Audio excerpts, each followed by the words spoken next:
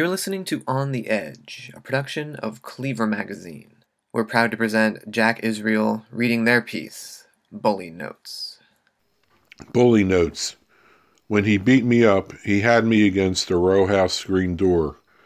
Blows like birds flying at my ears as if they were feeders. My hands at the sides of my head protecting my face. I don't remember the feeling of being punched, but I remember my bully's face, filled with paternal rage as if I'd committed a mortal sin, not a wrong against him. His lips sealed, his cheeks red and exploding the energy of punishment. I shouted fuck, fuck to show that even in tears I was brave enough to shout a word I knew was bad.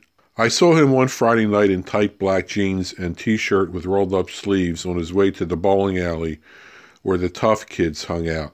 I asked him if he was afraid, and he said he had his balls, which were his courage, and his cigarette pack stuffed in the cuff around his bicep. I dreamed I loved my bully. I was on my knees kissing the initial on his row house screen door. I was enticing him to return to the world. My bully came down with agoraphobia, stayed in his room his sophomore college year. His row house seemed to shut down like an embarrassed face, eyes going bland and mouth hanging heavy with nothing to say. My bully said hello to me from a passing car, as if I were a dear old friend of his he hadn't seen in years.